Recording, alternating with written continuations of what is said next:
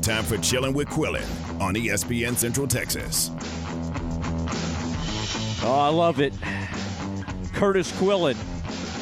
We do it every Friday at 4:20, getting you ready for the high school weekend and college football weekend, but especially when Baylor and Oklahoma State get it on, because that is Kurtis Quillin's alma mater, Oklahoma State. And, of course, I went to Baylor. I might have mentioned that on the show before. And this is a – that's right. That's right. It is Kurtis, it's good to have you, and it's going to be – this is a particularly fun matchup, and especially coming off the Big 12 championship game. There's just a lot riding on this in the sense that I think with OU and Texas getting ready to leave, we need more and more of these really good rivalries and games, and I think the bigger the Baylor-OSU games are, the better it is for the conference. And this is another one. This is 9 versus 16. And, Kurtis, the weird thing is we don't know that much about Baylor. We know even less about this Oklahoma State team, as they have beat up on some not-so-great teams. One of the teams, in fact, has already fired its head coach. Kurtis, do you, as we get closer to game time, does this like 1.5 or 2 point spread, does that seem about right to you, given the fact it's hard to really have any feel for this?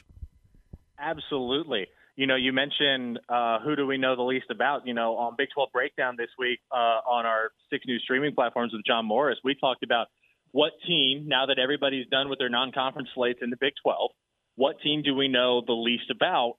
And I went with Oklahoma. He went with Oklahoma State. And I think we both actually kind of agreed with each other. And I said, who's Oklahoma State's best win in that 3-0? Central Michigan? Really? But, yeah, Arizona State fired Herm Edwards 8 days later because they also lost to Eastern Michigan. And so that's a Oklahoma State team that's relatively untested. And outside of BYU, we don't know what we're to expect from Baylor because Baylor has played kind of a different game every week. And some weeks they have 14 penalties for 117 yards, and it cost them the game with they're still throwing to the end zone to win it in the second overtime on the road. And so, these are two teams that, I don't know how much we know about them, kind of like you said. I wholeheartedly agree with that sentiment. I do know that we can expect two very mobile offenses. I think Spencer Sanders and Blake Shapen, when they're at their best, are fairly similar quarterbacks. They're both pretty mobile. They can sling it. Both make some questionable throws, and, they kind of balance the offense out. And then the question is, what kind of run game are we going to expect? Can we expect, rather, from OSU tomorrow? And so I think it's a fascinating matchup. I called it the most intriguing game in the Big 12 this weekend. I had a former professor who's in town covering the game with 6 of his students this weekend who replied to that tweet and said that it might be one of the most intriguing on paper in the country. And so it's a game that we're going to learn a lot, not just about both of these teams this weekend, but maybe the Big 12 conference as a whole for the season. Boy, I love it when you bring your old professors into this. There's some professor, this may be the same one that you always reference. I'd like to meet the guy.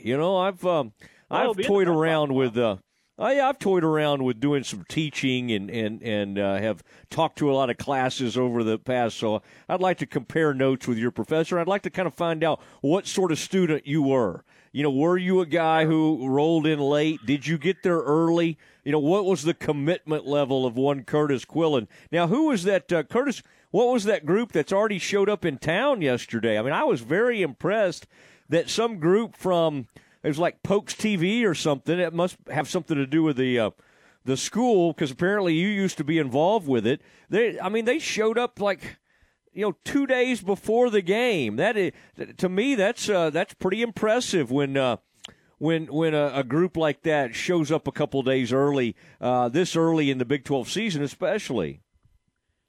That is so. The show's called The Poke Report. I covered it my senior year of college. In fact, I was the only one who worked on the show that fall semester of my senior year that was not in the class that produced it in the fall semester. Spring semester, I believe it's a capstone. At least it was when I was in there. It was a capstone thing, and so I was in the class that did it that semester. In recent years, they've started taking the show on the road, and they came down yesterday, taped the show. I know that he said that they're editing it today at their hotel mostly, and then it'll air tomorrow on O State TV. O State TV, even when I was in school, was kind of like that first TV, not the first one. It's not like it was that original of an idea, but it was one of those. It was one of my first exposures into a wholeheartedly 100% based streaming product because there was no TV channel on campus cable to get O State TV, but you could get it on demand on your streaming device, your laptop, your phone, stuff like that. And so it's a really cool show. It kind of helped me learn how to do local sports when I got into the local news world. They hit it all, man. They did whenever I was in school. They talked golf, they talked track, they talked softball's playing its fall schedule. This is what it means and stuff like that. It's a 30-minute all Oklahoma State show. Most colleges have something similar to that. It's just, this one's a little near and dear to my heart because I did anchor it for an entire semester and then a couple of times in the spring as well. And, it's a really good product. I was on it the second year it was the thing and the first time where it was weekly. So I enjoyed it. I think and the fact that they're able to take it on the road, I think it's a very valuable lesson for these journalism students who are going to wind up working on the road whenever they, leave Stillwater and join us here in the crazy journalism workforce. Let's take them some stuff in the morning. Let's take them some breakfast tacos or something. I feel as a former member of that crew that it falls upon you to do something nice for these people who've come to town to visit us. I know you have a lot on your plate, but I just wanted to put something else on it. I know you love it when I tell you things to do. They will get to see Friday Night Lights tonight. They'll kind of be hanging out with us and learning the inner workings of a newsroom, stuff like that. And so my bosses have been very generous in letting them in. And so it's a lot of fun. This is a really fun game for me every year because I get to catch up with some other people who, had a very, very big impact in getting my career started. Dave Hunziker, the voice of the Cowboys, it has always been just unbelievably gracious to me. And his color analyst, John Holcomb, is the sports director at KOTV in Tulsa, and he has been a mentor of mine since my senior year at college. And so this is always a really fun game for me. All right, and we'll see who comes out on top. I think you and I need to figure out something.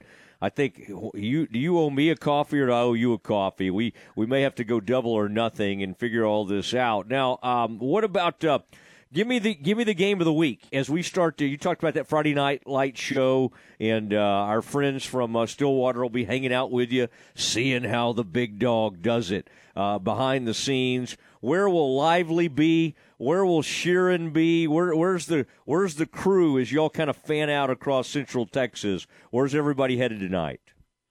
Well, Matt Lively will make his season debut in the studio. That tells you that Nicole Sheeran Game of the Week duties. And so she is headed to Rosebud Lot, America, as the Cougars host Riesel in District 8, 2A Division I. And for those of you thinking, that's a weird game of the week, well, let me pull the curtain back a little bit. It is the biggest bye week in the state of Texas. There are, I think I counted 4 complete districts on bye in our area here in Central Texas, and it's way more than that elsewhere in the state. And so when you look at the matchups, Rosebud Lot Riesel is, to me, a potential playoff spot game, a playoff play-in game. It could be for seeding. Both of these teams could get in. It really kind of depends on what the development is like and how Clint Sanders is able to bring Bosqueville along. Because he talked about having to rebuild there on the offensive line, and it showed a little bit last week against Marlin. So how quickly can he get those kids developed and be able to beat the teams he should beat? So, if Bosqueville is able to develop like that, then maybe only one of these two between Rosebud Lot and Riesel gets into the playoffs. And so it's a phenomenal matchup on paper when you look at the potential playoff ramifications of it. The computer projections that Dave Campbell's have this one as a 4-point game. they're evenly matched. They play similar styles. They've got similar approaches, and so it's going to be a very, very entertaining football game. I was excited to get this one as game of the week. Matt will be doing a I-14 run tonight. He'll be live with Midway coach Shane Anderson before their game against Harker Heights at Leo Buckley Stadium, which is a really intriguing matchup. You know, can Midway build on some momentum? Because, yes, it's not a true 0-4 that they started, because you look at the teams that they faced in those first 4 weeks, going a combined 14-2. But getting that win over Hutto, I think, sent a signal that, okay, don't kick dirt on Midway. Midway is a force to be reckoned with, especially when it comes to the playoff picture out of 12-6A. And Harker Heights is just a buzzsaw right now. I mean, you look at what the Knights have been able to do, and they've done it with like consecutive weeks on the road, and you know, go to Odessa, fall in a heartbreaker to Permian when you get held scoreless in the second half, a very peculiar feat that happened 2 weeks in a row. Go to the Austin area the week after, held scoreless in the second half, hold on to beat Pflugerville Weiss. What happens with the Knights now? Back at home, back in the friendly confines there at Leo Buckley, and so that's an interesting game to me. And then Copper's Cove and Bryan is intriguing to me as well. Is to me in that game, if Bryan wins handedly, then it might be a year or two for Tony Johnson and company in that rebuild there with Copper's Cove.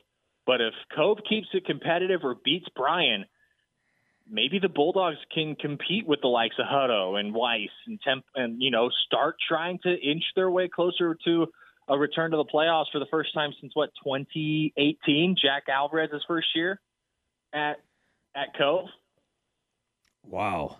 Boy, that Copper's Cove, now that really does that brings back some memories there, so I do kind of like thinking about that. I was sitting here looking at some of the picks, and I did want to say we were all over that one, weren't we? We felt good about Parish Episcopal. Obviously, we didn't want our Central Texas powerhouse to lose to Parish Episcopal, but that was a private school that had beaten Aledo and has some tremendous talent and some players, and obviously some of those private schools can do a little more recruiting than the public schools, but we were on the money on that. I think we were a little worried about Midway, but Midway got the job done, which is good. But I did want to bring that up. That was one area where I think you and I agreed, watch out for Parish Episcopal, and our worries ended up being confirmed.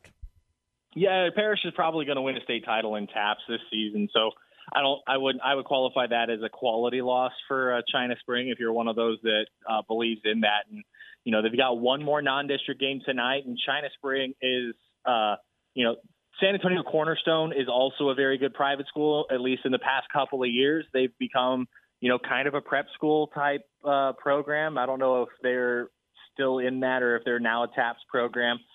But I do think Cornerstone is not on the same level as Parish, and I think now that China Spring has seen that kind of ball, it'll really help them. And so I would imagine China Spring should get a win tonight. And then I think it's Alvarado next week to open district play. All right. We'll keep Cornerstone. Kind of sounds like a non-denom church or something. I don't know if that's, I would imagine Cornerstone is affiliated with one of those Christian schools up there, but you would know more about that than I would. I do love it when the Waco Trib gets involved and dips into some Kaufman County stuff. Mahia going to Kemp. All right, that's right down the road from where I grew up in Kaufman. Everybody picking Mahia in that. And that the other one that the Lorena Academy game, Lorena at Academy, that one grabbed my attention a little bit. But I am glad. I think y'all picked a good one, and I'm excited to see what comes out of that. It seems like, Nicole Sheeran ends up in a lot of these Game of the Week sites. So that's good for her, and we look forward to watching tonight. It'll be a lot of fun. Lorena Academy is another one we looked at, and, you know, there's so many good matchups tonight. My question to you as a Kaufman County boy, is Mahia the best 0-5 team in the country, or in the state, rather?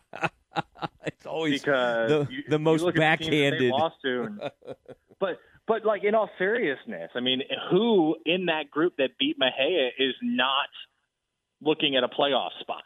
Maybe Gatesville?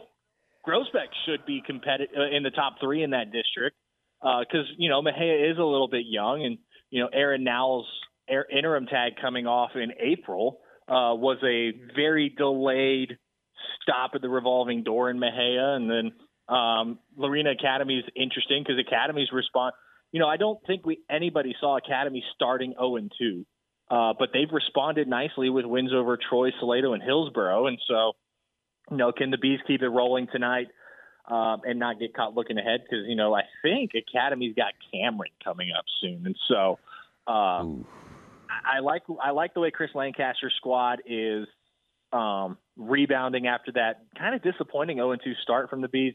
And so I think that's another really fascinating matchup. So many good games on a week with so few games to choose from. For sure.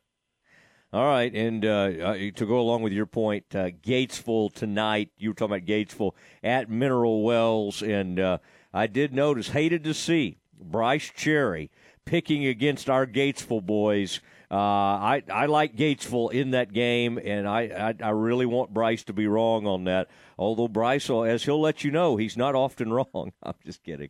All right, let's get together tomorrow in the press box. You can introduce me to some of your former professors and that kind of thing. Would love to help to meet some of the people who helped make you the broadcaster that you are, Kurtis.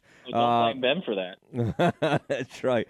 All right, well, it'll be fun. Have a great night, and we'll see you tomorrow. I appreciate it, Matt. We'll see you tomorrow.